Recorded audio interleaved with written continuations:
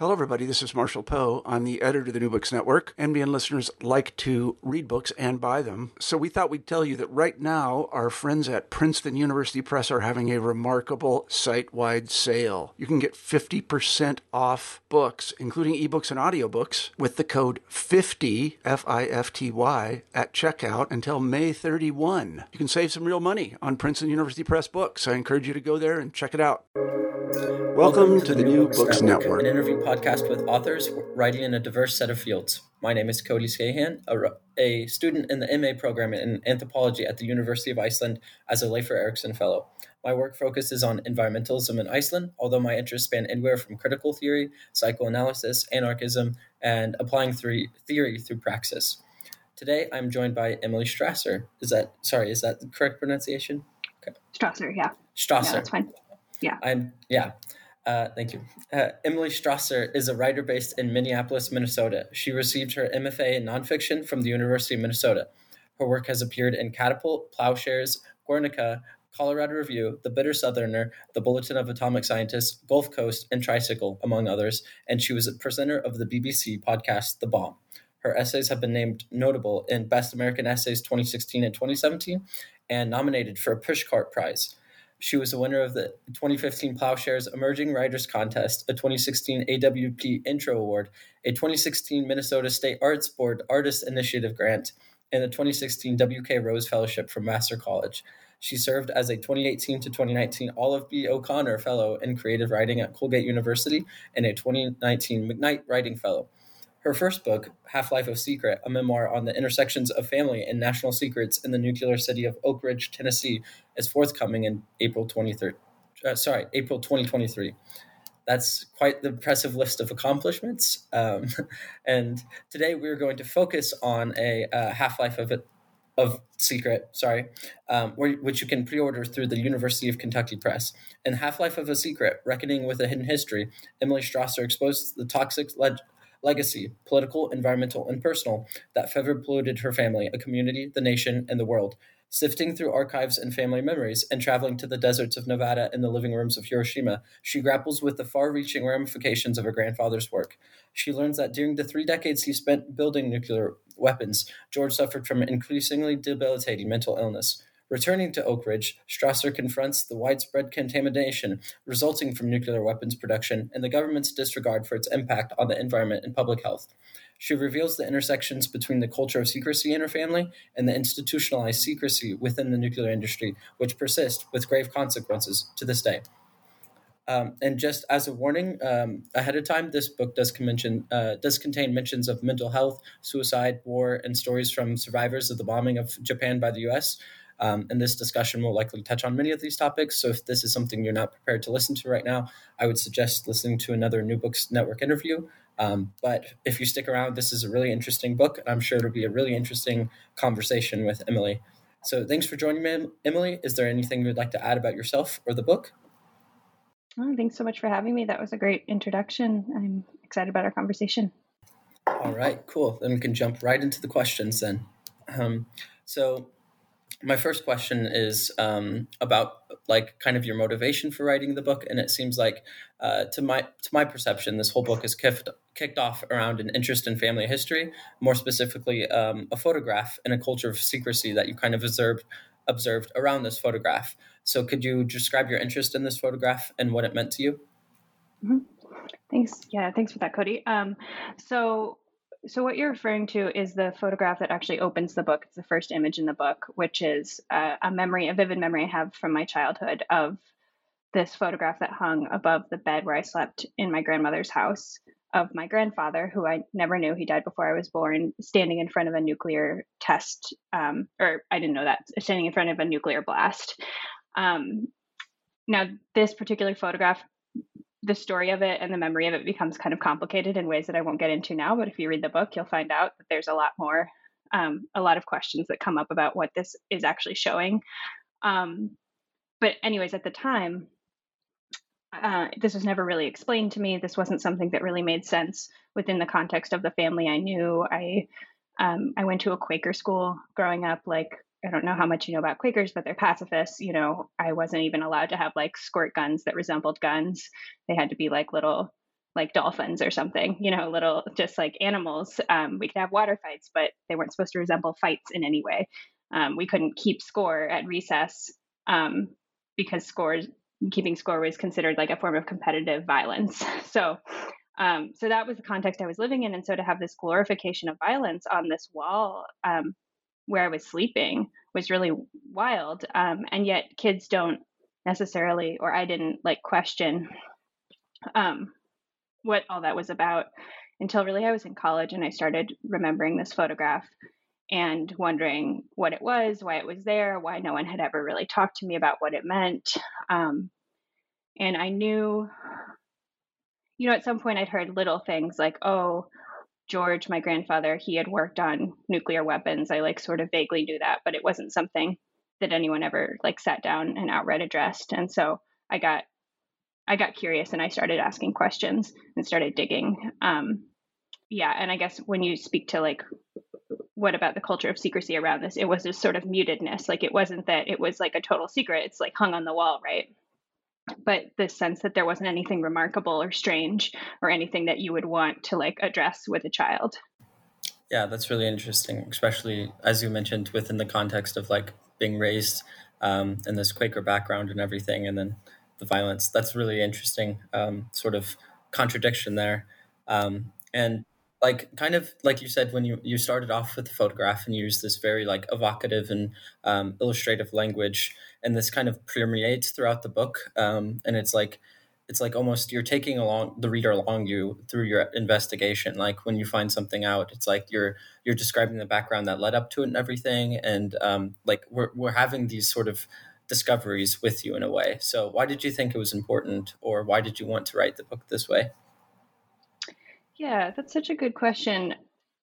It's funny sometimes as a writer, I feel like dumb when asked questions about my own book because I'm like, I don't know why I did something. I just did it, like, I guess. But I do have reasons, right? But also, there is some element of like something just happened, right? Something I wrote and it came out the way it came out, and I kept it that way. And it was an conscious impulse, right? So there was an element that it was not a choice. I was figuring something out as I wrote it, and I wrote it to figure it out. And my process of figuring it out was part of figuring it out. So that was one element. But there's also like there is a craft element, and there were times that I deliberately, went in and said like, where can I pick up that through line of like my journey? Because I was hopeful, at least. It's a dense book. It's got a lot of research. There's a lot of history, and I think it could be really easy to get lost in that and lose interest. And so I needed to make a narrative through that history, and the most obvious narrative was like my journey to understand it and to put it together and to piece it together. I was like the guide to that history. And so from a craft perspective, even though I was doing it already, I needed to go back through and like pick that up and make it kind of a constant throughout the whole thing so that I wasn't just like popping in and out. Another thing that I think was important about that is like I'm writing about secrets, right? So a lot of stuff is I can't know even now, even having spent years, like there's unanswered questions. And the value of writing about the journey is that you at least get to put your lens on the gap, So you get to say, oh, I sent in this Freedom of Information Act request, and this is what they came back with. Or you get to say, I don't know what happened in X moment, but from the pieces I know, this is what I imagine, And if you're not writing about the process as much as just what you exactly know, then there's less room to kind of creatively think about how do we address the fact that there are still gaps, that there are inconsistencies in the history, that there are things that have been redacted and stories that have been repressed. So Yeah, it does definitely seem like the content of the book, but also just kind of the discoveries you made and the way that you made them, like does lead themselves to being presented really interestingly in this way. As you mentioned, like with the FOIA request and getting back nothing, and then they say, "Oh, these records were destroyed," and then you would ask, like, "Oh, when were they destroyed? Why were they destroyed?" And you can say, we know when they were destroyed, but we don't know exactly what was destroyed," and everything like that. It's just yeah, I think that adds a lot of interesting details to it that you don't see in a lot of like maybe more like academic written texts. like of this sort of nature. Mm-hmm. Yeah. What I love about creative nonfiction. It's my genre of choice. Yeah, definitely. Definitely. And how long exactly have you been interested in sort of Georgia's story, and like how long have you been investigating it and writing about it? Yeah, a long, long time. So the first inklings of this project started in college, and of course, all the words have changed, and I've learned a whole lot, and the project has changed shape. But from initial inception to publication, it'll be more than 10 years from first like becoming interested in the history. Yeah. And I think personally for me that like sort of how long you've been working on this really comes through with the level of detail you can provide and the as you mentioned earlier, like how dense it is and how much really good research you do have. But it does like particularly I would like to just bring attention to like the countdown chapter because I really like the way you present information in that chapter because it's like you provide like numbers about like 64 tons or something different like or 64 pounds excuse me about the like nuclear bomb and you have these numbers and information and then you have little short blurbs that provide like context and explain what it is but it's all really like easily explained even the physics part of it is like explained in a really really easy to understand way even if you're not familiar with the in and outs of nuclear science so yeah, I guess what kind of inspired you to write that way as well, like that chapter in specific? Why did you want to present these numbers and then say have a little short thing about it? Where did that come from? Yeah, thank you for that, and I'm glad that that was your experience of that chapter, especially the physics. I had to get a lot of physicists to read it um, to see how I was doing, and then like then you have to say less detail because people are going to get lost. So that was I wrestled with that. So I'm glad it came across as readable. Um, yeah. So that chapter was really born out of like it went through a couple different iterations, like many different forms, and I guess it found that form countdown. I think I have a line in there where I say I need a new kind of arithmetic, and I'm referring specifically to the primary argument used to justify the bombing is an argument of arithmetic, basically, of saying like um, more people would have been killed otherwise, which um, from my research, I believe is an ahistorical argument that was largely created after the fact to justify the bombing. And I write about that in the chapter. But aside from that, I just think it's such a even if that weren't true, I just think the idea that you could measure an atrocity in something as simple as like number of lives when what it causes is so great and has so many ramifications for like the rest of the world and for the survivors and what it comes out of is so complicated just feels like such an oversimplification, and so I wanted to play with numbers in that chapter because I was like, okay, we're counting. Let's count arbitrary things. So what are all the numbers that like made this bomb? Here's the number of like Congolese miners. Here's the like pounds of the bomb. Here's the number of people who worked in this lab that my grandfather worked in. Here's the number of people killed by firebombing. Here's the number of cities destroyed. Like if you're going to insist that it's a game, that it's an arithmetic, then then where do you stop? And in some of those sections, I think I was trying to show how like ultimately like these numbers are what we pick to count as sort of arbitrary, and the math breaks down. Like you can't ultimately capture this reality in a game of numbers. So I guess I was reacting to a common argument that I encounter a lot in constructing that chapter.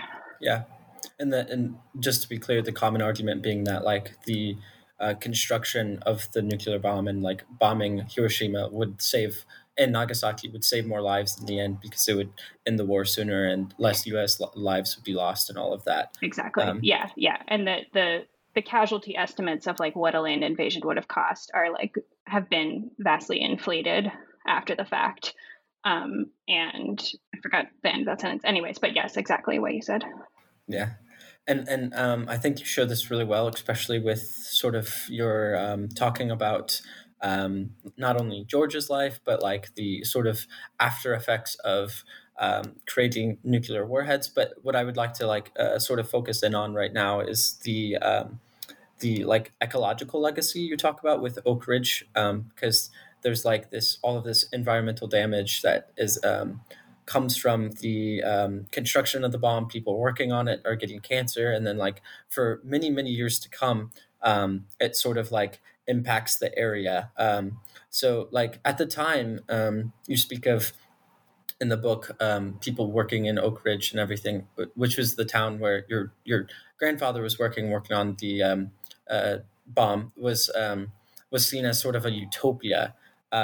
So can you speak about like why it was seen as a utopia, and like why you kind of push back against that sort of image of Oak Ridge?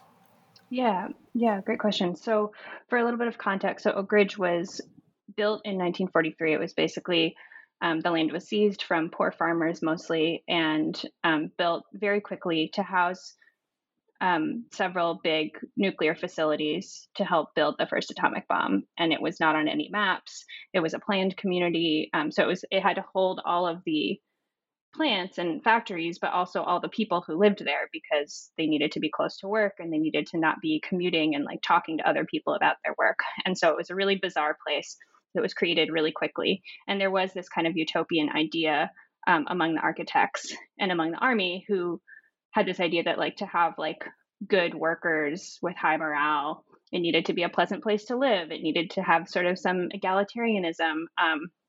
There was a sense, so like the houses were built in this certain like idealized neighborhood way, and there at least is a narrative about like a classlessness which ultimately kind of breaks down, but a lot of people when they talk about Oak Ridge they talk about how people lived in the same kinds of houses, they couldn't really show wealth, and and kids of Nobel Prize winners are going to school with like kids of farmers. But actually, there was like a great deal of stratification. There were different kinds of houses. There was racial segregation that was like egregious, even in the context of the time. So, like, Black workers were like literally fenced off from the white part of town and lived in really, really horrible conditions. So there was this idea of building this kind of ideal community. And I think some white workers, particularly like young white single workers who were like having the time of their lives, probably working a war job that they felt was righteous. And like there was a lot of fun recreation opportunities for young people. There was upward mobility opportunities for people who, came from rural, like farming backgrounds. There were women straight out of high school who were given jobs in these factories and like made money that they wouldn't have made before, and got to marry people with master's degrees, right? And all of a sudden vault themselves out of their social class and really change their lives for the better. And so there's a lot of like nostalgia for that and a lot of celebration of what Oak Ridge allowed them. But it wasn't equal. It wasn't an equal opportunity. So that was the beginning of your question. Maybe I was trying to give context. Now I'm trying to remember where we were going with that. It was like why exactly, and you kind of hit at this already though, like why would exactly it didn't live up to this sort of utopia image. So I think you answered that pretty well. Okay, cool. Yeah. Thank you. Yeah. And then just what I thought was really interesting, in particular when you were talking about pushing against the utopia image, there's a couple of things. One was like the sort of the connection you make between the secrecy of the city and sort of like of the town, and the function of polygraphs in deterring employees from like either union organizing, of defying any of the sort of strict rules and curfews and like segregated communities and things like that, or spilling secrets, because there was like this sort of, like you said, the polygraph served as a deterrence, and people sort of self-policing themselves and like getting a sense of accomplishment from passing these polygraphs, of not being found to be a traitor or breaking the rules or something. Like they were confirming themselves and their stability from passing the polygraphs. But then, sort of as you discover in your investigations, your grandfather at the time was perhaps a little bit of a wild card, and who was kind of protected by his friends and superiors. So could you speak around like a little bit more detail about the culture of like maybe patriarchy and whiteness in the context of Oak Ridge and like the whole environment you talk about around World War II and like the nostalgia and everything like that? Sure, yeah, there's a lot in there, but it's good. Yeah, so just to go back to the polygraph again, that's kind of it's. I used it as kind of one indicator of the way this culture of secrecy enforced kind of um, loyalty and conformity to the project. And so the polygraph or lie detector test, I didn't actually know what a polygraph was before I started researching them. So it's a lie detector test. Was sent to Oak Ridge shortly after the end of World War II, when scientists were starting to like stick their heads up and say like, what have we done? Should we do something differently? Should we like regulate nuclear weapons? Like, how can we prevent an arms race? They were kind of like having a conscience, right? Like having a moment of conscience about this project that they've been a part of. And Washington, House Un-American Activities Committees looks at them and says, that's communist, like there's communist spy rings, so they send down the polygraphs and they start to like enforce this culture of secrecy that, that there were ways that it was enforced during the war, but it was more enforced because people actually during the war didn't even like know what they were doing. For the most part, they were just like working on their one little bit. So now they kind of know what it's all about and they're just like having this moment. So they have to go back and be like, nope, like shut up, like fall in line. So as you said, and so one of the things that the polygraph was looking for too was like was actually mental illness, and that could be considered a threat. One of in addition to being like disloyal to the government or actively being a spy. And so my grandfather's kind of an interesting case because he was an alcoholic and did struggle with mental illness like increasingly throughout decades of his work. And I have, found evidence that he really was kind of protected, that he could have been fired, but like was protected by his friends and superiors. He had been there from the beginning and he kind of rose through the ranks until he was eventually in management. And so there is like this discrepancy, right, between what they were trying to protect supposedly with things like the polygraph and someone like him who does have what they would call a vulnerability, So yeah, I think it is an example of whiteness protecting itself and the patriarchy protecting itself. And so yeah, it's like, is that when is whiteness and the patriarchy at odds with quote unquote national security? And I think it's another example, like we have lots of examples, right, of where there are double standards and where white people or white men in particular can get away with things that others wouldn't, that do threaten national security. I mean, I was thinking of like, if we look at January 6th, how are those protesters treated versus like if they had been Black Lives Matter protesters?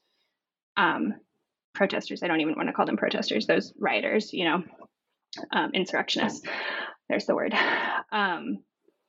So yeah, so I guess like it gets at this this question of like who is national security actually like for when we say that, who is it actually protecting?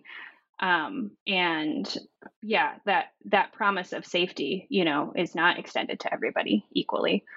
And then at the same time, like I do think my grandfather is, while he was protected, I still think he is, his trajectory shows an example of the negative impacts of the culture of secrecy. Because I think if he had been in an environment which encouraged, say, like getting help for mental illness, he might have gotten the help he needed earlier on, and he might have not been in such a bad place. And there was a sense, I think, I think that he and my grandmother did live with a sense that he could lose his job at any time, and that that was a real fear, you know. And eventually he did. You know, he was medically retired from the plant, and so it protected him for a long time, I think. And also, eventually, he was retired before he probably would have otherwise. Um, you know, declared totally and permanently disabled by his mental illness. So it's pretty complicated. Yeah, it certainly is. I think there's a number of directions we could go from here. And I think I would like to sort of grab onto what you kind of said at the end, because in the beginning of the book, also, you kind of outline, and throughout the book, it's kind of this recurring theme of your family mentioning that, like, if you have problems, reach out for help, like, get treatment for it, like, we have a history of mental illness in the family, and there's like they kind of talk about it in chemical terms as well, of like um, chemical imbalances, and those things need to be treated. So I'm just kind of curious also, like, in that aspect of the book, you and then sorry, on top of that, you talk about like how when you were like talking to your family, they're kind of like asking you why you're pursuing this so hard, why you are so interested in this topic. So I'm wondering, like, how did that sort of affect your like will to keep on going, to keep researching into this, to keep going into it? Like, how much of it was that angle, do you think? Hmm. You mean how much like did family pushback like affect it, or how much was And it me needing to understand the mental health kind of, aspect? yeah, kind of both, yeah. Both. Okay. Yeah. I mean, I felt there was an intellectual and emotional curiosity around understanding, like, how does this mental illness like intersect with this secretive history that goes much beyond my grandfather and his work on nuclear weapons, and like, do they play into each other in any way? And wanting to understand that, and wanting answers that didn't feel satisfying by the kind of more clinical ways, that because my family was talking about mental health, but again, it was largely like, okay, it's medication, like, go to the doctor, if something's wrong. Whereas I do believe that, like, humans can be, that, like, I don't know, what we do and how we live and what we choices we make also like affect our mental health, which seems kind of obvious, but like, there is actually, I find, sometimes a pushback in therapeutic settings to, like, to explanations that like your mental health like has to do with the world. um I don't know if that makes sense so much. I mean, yeah, to be honest, like, right, I have been in therapy for a long time, and have had pushback to the idea that, like, oh, I'm like feeling really depressed about climate change, and have had people be like, well, we probably should up your medications, and so feeling like that wasn't a satisfying explanation for mental illness in my family was part of it. And then the pushback is an interesting thing. They never tried to shut it down, which I'm grateful for. And ultimately, I think they actually have responded in quite a lovely way, which I could go more into. But I think there was always a sense that there was more they weren't saying. And when I did come out and ask directly, they would give me answers, And so there was a sense that maybe they had something that they wanted to say too, and they would tell me things that we had never talked about before, but it was there, like, right under the surface. But there were also totally moments when I felt like, I don't know, what if there's nothing to find here? What if there's no there, And I'm just on this kind of wild goose chase.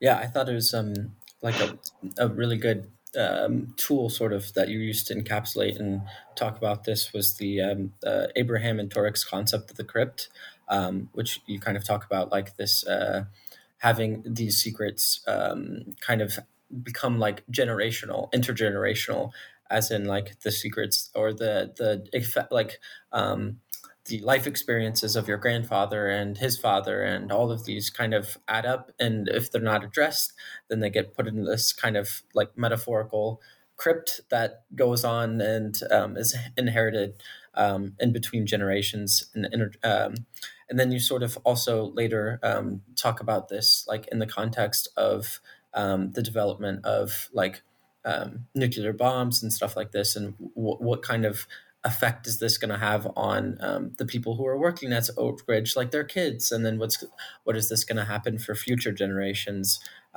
So, like, how did you come across the concept of the crypt, and like, why do you think it's especially relevant as in this story?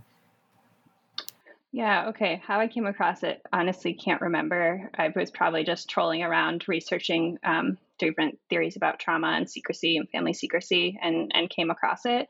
Um, but yeah, I found it to be a really useful framework for thinking about how secrets are passed down in families and how you can be haunted by something that you didn't experience or even get explicitly told about. So that's part of like, they say something like, the crypt can affect the entire fate of family lines, like haunting people for generations, you know. And so like the crypt is usually it's like an unspeakable loss, it's a trauma, it's a shame, it's mourning that was never completed.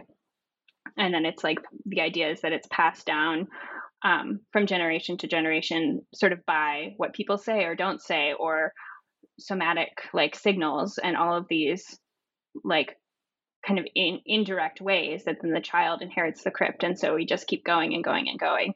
And when I discovered it, it really aligned to my relation with, I'm like, should I give away all the secrets of the book? I guess we're just talking about it. But like when I learned about my grandfather's mother's suicide and how it hadn't been metabolized or processed or mourned in his family. And it was this really weird moment for me when it felt like I had always known that. Um, and it felt like I was learning it for the first time, and it kind of always felt like that. And even when I say it now, I'm like, wow, what? You know, it's just like it brings up this feeling in me. And so that it felt like a resonant way to understand what was happening for me. And then I was curious to the framework of thinking about like that the obsessions of the next generation can be propelled by the unresolved secrets of previous generations. I was like, well, here I am, like obsessed with this, circling around and around and around. And then I was like, it's always been important to me, like, this isn't just like a family story, and it's not, it's really about this much broader thing about nuclear weapons, about the environment, about atrocity more broadly. And so I was really excited when I ran across the scholar Gabrielle Schwab, who was talking about like collective mourning and the crypt as a way of understanding like collective trauma that's been unprocessed. And she talked about it both in the sense of like the people who have been victims of violence and the perpetrators of violence. And she is the child of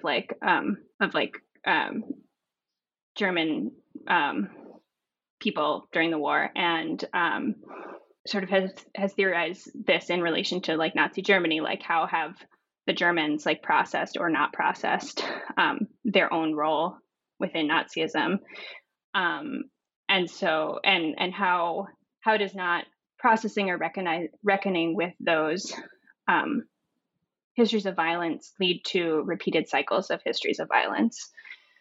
And so looking at the ways that our country has both, you know, specifically as you spoke to, like people who are actually nuclear workers have not reckoned with like what their work has led to. I don't think our country has ever reckoned with like what the bombings of Hiroshima and Nagasaki actually meant. And so that link made a lot of sense to me, to think about like how has that story been kind of encrypted in our like national psyche as well. Right, because as you mentioned, although it's a family history, there's Oak Ridge, I think you're right, had a population of 80,000 people at one point, and is that right? Yeah, it was like 80,000 were working there at one point, and it was more like 75 were living there because some were commuting. But that's a very Either good memory, very close. Yeah, it yeah, was a lot. Yeah. either way, that's a lot of like workers involved on this project who, although differing levels of connection to the project and differing levels of whatever, it's all like there's a lot to be unpacked there that perhaps we haven't, as you said, worked through as a country or talked about so much. Um, and yeah, so I would just like to kind of pivot from the sort of, you talk about intergenerational like harm in the form, or intergenerational like with the crypt of like mental things coming back and again and again, but also there's kind of this sort of longevity and intergenerationalness of the ecological impact of Oak Ridge and other projects that George worked on that had an impact on the environment. So what I really liked is when you borrowed the concept of risk society. This is from the chapter "Bombed Without a Bang," and you say that sociologists Sherry Cable, Thomas Shriver, and Tamara Mix argue that Oak Ridge is a microcosm of the risk society that has developed since World War II, a society that is, as they quote, organized around the environmental hazards created by modern agricultural and industrial production technologies. In such a society, the public faces toxic threats without full knowledge or consent. The antidote, the sociologists write, is the open exchange of technological information, informed public debates about risk, and public control of technology. So for me, it seems like the whole like sort of culture of secrecy around like intergenerational family conversations and what we need to work through as a country perhaps is kind of linked to the whole not being upfront about the environmental risks and environmental hazards.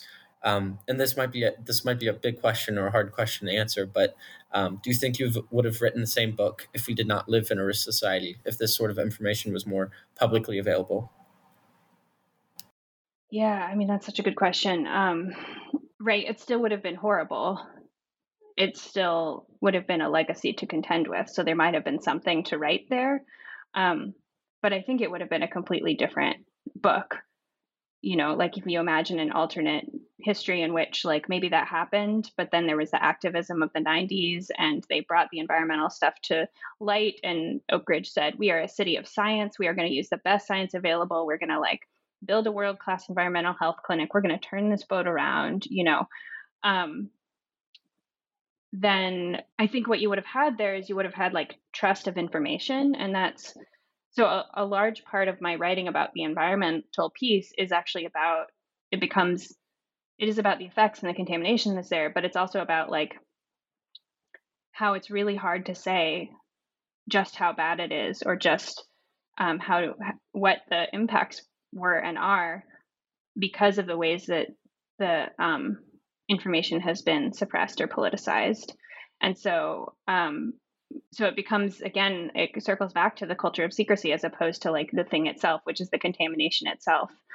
And it becomes impossible to tell a straightforward story about it because it's wrapped up in like what people believe and what they say and what the numbers say, but the numbers are incomplete. And so you just have these like layers of gaps and belief and doubt and partial data, or data that's partial or incomplete data, and different agencies saying different things and people saying different things.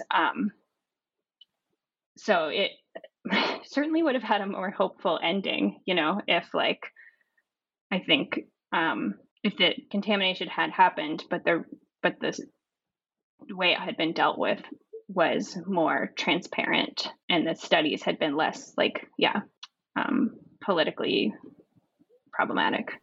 Mm-hmm.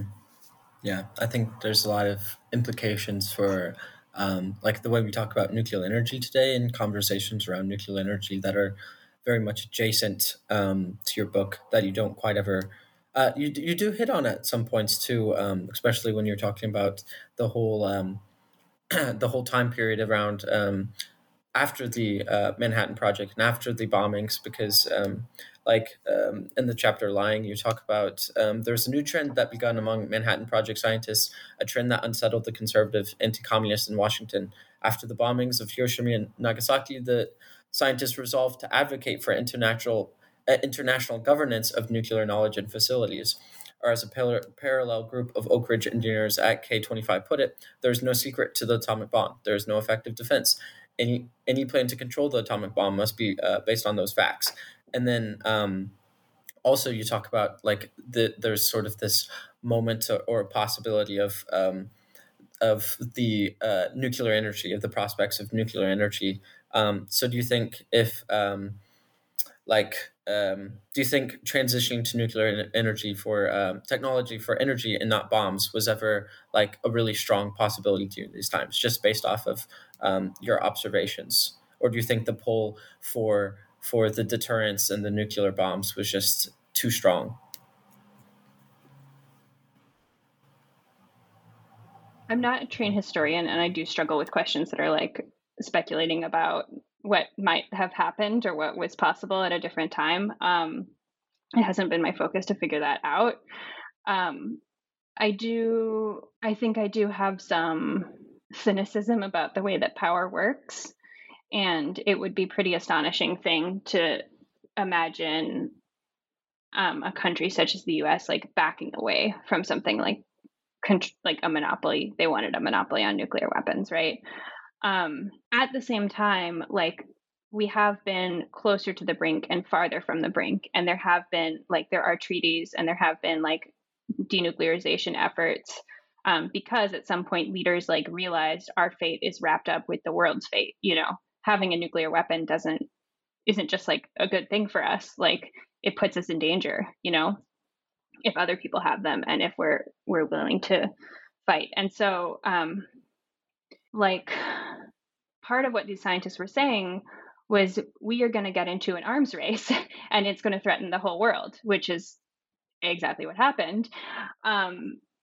And so there have been moments when we can like sort of realize there and get there part way, and people who've worked extremely hard, to like keep us from being on that brink. And so I guess if there's like some kind of like hope, it's in the hope of like recognizing the way our fates are tied together. I'm not sure if that exactly answers your question. It certainly doesn't answer your question about the past. I think about the future. I think about this in terms of like climate change. Can we like actually come together and turn this ship around? And to me, there is a parallel with nuclear weapons, because it's like everybody wants to keep like polluting and doing their thing and like growing their economy in the ways that we have, and like have that power, but ultimately like it threatens everything. It threatens people at different degrees and at different speeds and in different ways. It's not an equal threat, but it's bad for everyone. And so in a way we're at another crossroads of like, can we realize that the fate of everything is wrapped up in this? I don't know. I don't know No. what the answer is. Yeah.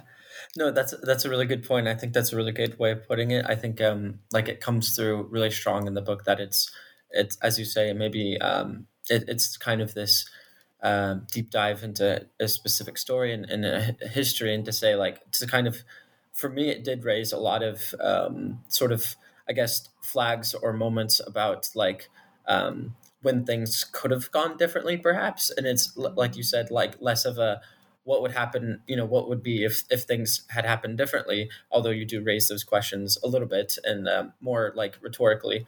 But it's also about like, as you say, sort of like identifying when we come to those sort of crossroads in the future, and I think you do a really good job of like identifying, giving us the tools to identify moments when we do reach similar moments, and when like people have these like certain ways of speaking, or there's these certain discourses that we can notice and then like realize them, and then like hopefully act differently.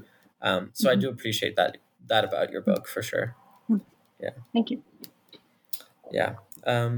So yeah, and kind of align with that. Like, I think it's maybe some overlaps that you could maybe speak to of like um, when they were trying to justify working on the H bomb after the nuclear bombs, because you talk about that it was kind of like this after the production of the atomic bombs and after they were used. Then President Truman created this board, well, asked the atomic board for their opinions on their comments about it. And like the Oppenheimer, writing about this, said, if super bombs will work at all, there is no inherent limit to the destructive power that may be attained with them. Therefore, super bomb might become a weapon of genocide. And determining not to proceed to develop the super bomb, we see a unique opportunity of providing, by example, some limitations on the totality of war, and thus of limiting the fear and arousing the hopes of mankind. But instead, it seemed there was like this kind of effort by media, and like when you went on tours to the atomic bomb sites in Nevada and everything, like the test officials, you say, walked a fine line between cultivating the fear necessary for the public to accept nuclear testing and normalizing the hazards to assuage concerns about safety. And then you say exposure to radiation was compared to sunburn. The sun will give you a pleasant suntan, but if you're overexposed, it can burn the skin and make you quite sick. And this kind of seems similar to the discourses you were talking about with the indigenous tribes being contaminated, their fish being contaminated, their water being contaminated. And we can kind of, to me, this kind of evokes so many instances of climate change and pollution affecting the environment and affecting people, but attempts to downplay it. So was this, I'm sure this was pretty purposeful to make those kind of implicit connections, would you say? You mean connections between climate change and the bomb, or maybe I missed? Yeah, kind of the whole culture around the how we talked about and encouraged the development of the bomb, and then how we maybe today encourage the development, or like the continued fracking and the continued use of oil and things like that. Yeah, and that's interesting. Sorry, did I cut you off? No, you're fine. I was just wondering, like, how purposeful was that, and if you had anything to add about that. I mean, I wouldn't say I was making a purposeful parallel, except that I feel like nuclear weapons are still an existential threat, and obviously we're in a more precarious place now than we were even a year ago with what's going on with Ukraine. But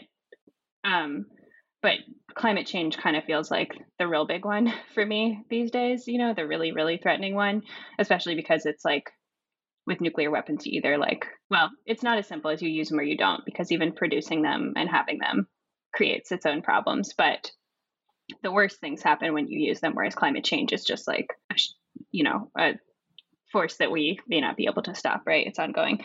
So certainly that has been in the back of my mind writing the whole book. I don't know that I was purposefully trying to build a metaphor between those two things, but I'm glad to know that maybe it brought up some resonances for you with what we're currently seeing, because ultimately it's sort of funny to say this, like having just spent like 10 years of my life writing a book about nuclear bombs, but I'm not like someone who's predisposed to be interested in nuclear bombs, like in particular, it's like sort of an accident of whatever my family history that this is the thing that I like got obsessed with. But it really is about like broadly about injustice and complicity with injustice and the culture of secrecy and denial, and how ordinary people are involved in like extraordinary harm, and so I think I was hoping that those things would be interesting and resonant with people who are not necessarily interested in nuclear weapons per se, and that it wouldn't just feel like, oh, this is like about a thing that happened in the past, but about a thing that happens in many ways across our country and across our society.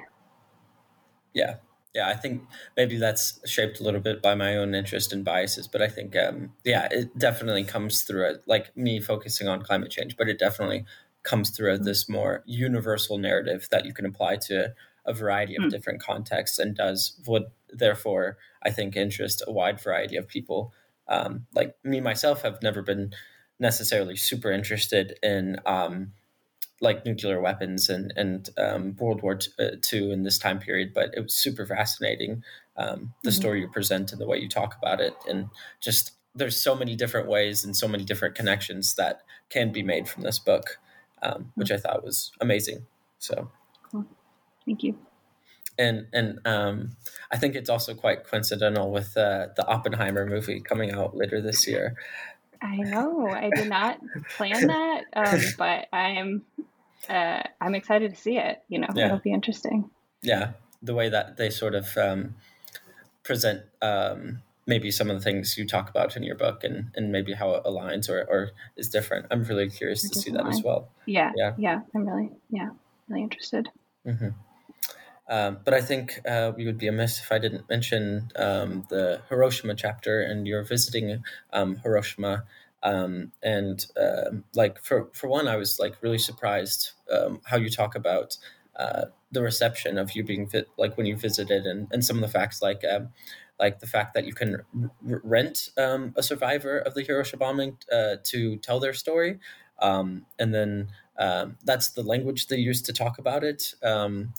Renting, and then the way that they treat U.S. visitors, especially those with links to people involved in the bombing of Hiroshima. So what do you think for you was the most striking part about visiting Hiroshima?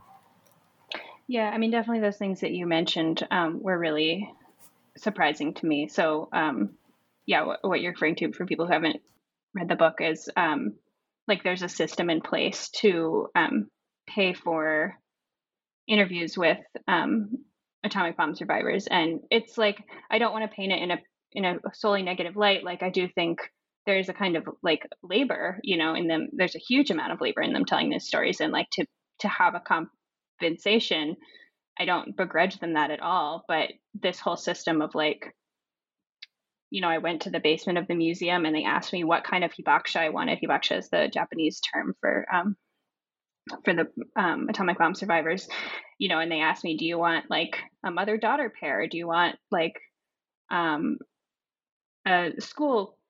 who is a school child, or like what kind do you want? And then you pay the fee. And so just like, I guess it was the fact that it was made so convenient for someone like me who came in knowing no one, not speaking Japanese, to like access these people and their stories. And it played into this broader, I mean, so you referenced how I was received as like the granddaughter of somebody who worked on the bomb, which was like with a lot of like very kind welcome. I mean, everybody was very generous and welcoming. And also I felt I started to feel pretty uncomfortable because I felt like somehow, not intending to, but somehow my presence and my being there was like asking something of them, was like asking for their forgiveness or asking them to like be nice to me.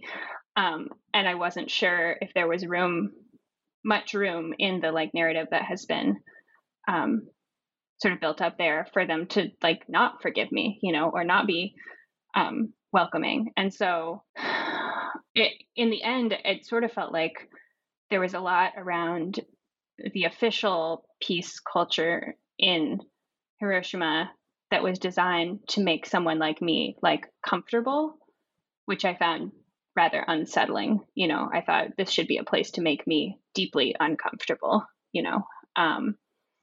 and certainly it's not any kind of monolith. And I only spoke to the people I spoke to, and I only spoke to the hibakusha who were like giving interviews in that way. And so there's no kind of scientific like, sample here. I'm not trying to say anything definitive, but my experience was one of feeling sort of catered to in a way that was really strange.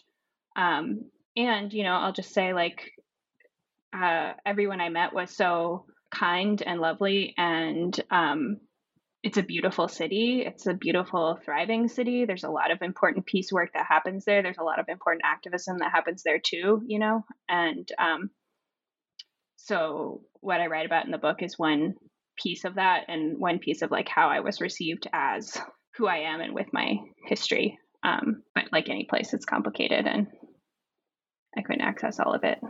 Mm-hmm. Yeah. Thank you for that. And is there anything else you'd like to add about the book before we wrap up? Or like, do you have any plans about what you're going to write next?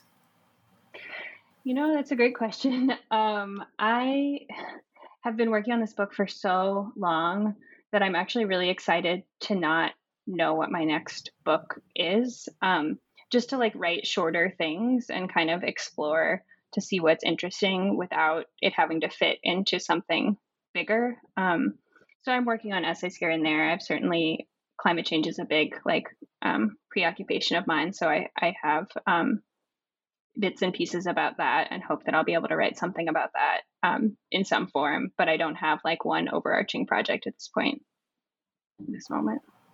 So you could say, sorry for this, but you could say there's a culture of secrecy around your future and what you want to write about next. There we go. Right. There we go. Yeah. That's the way of being like, of cloaking the fact that I have no plans, that I'm actually lost. I'm just like, nope, we're really keeping that under wraps for security purposes. Exactly. I like that way of looking at it. That's true about my future as well. Okay. Yeah, right. But yeah, thanks for joining me, Emily Strasser, once again. And thank you for tuning into the New Books Network podcast, everyone. Make sure to check out Emily's book, Half-Life of Secret, which you can pre-order now through the University of Kentucky Press. And this is your host, Cody Scahan, signing off for now.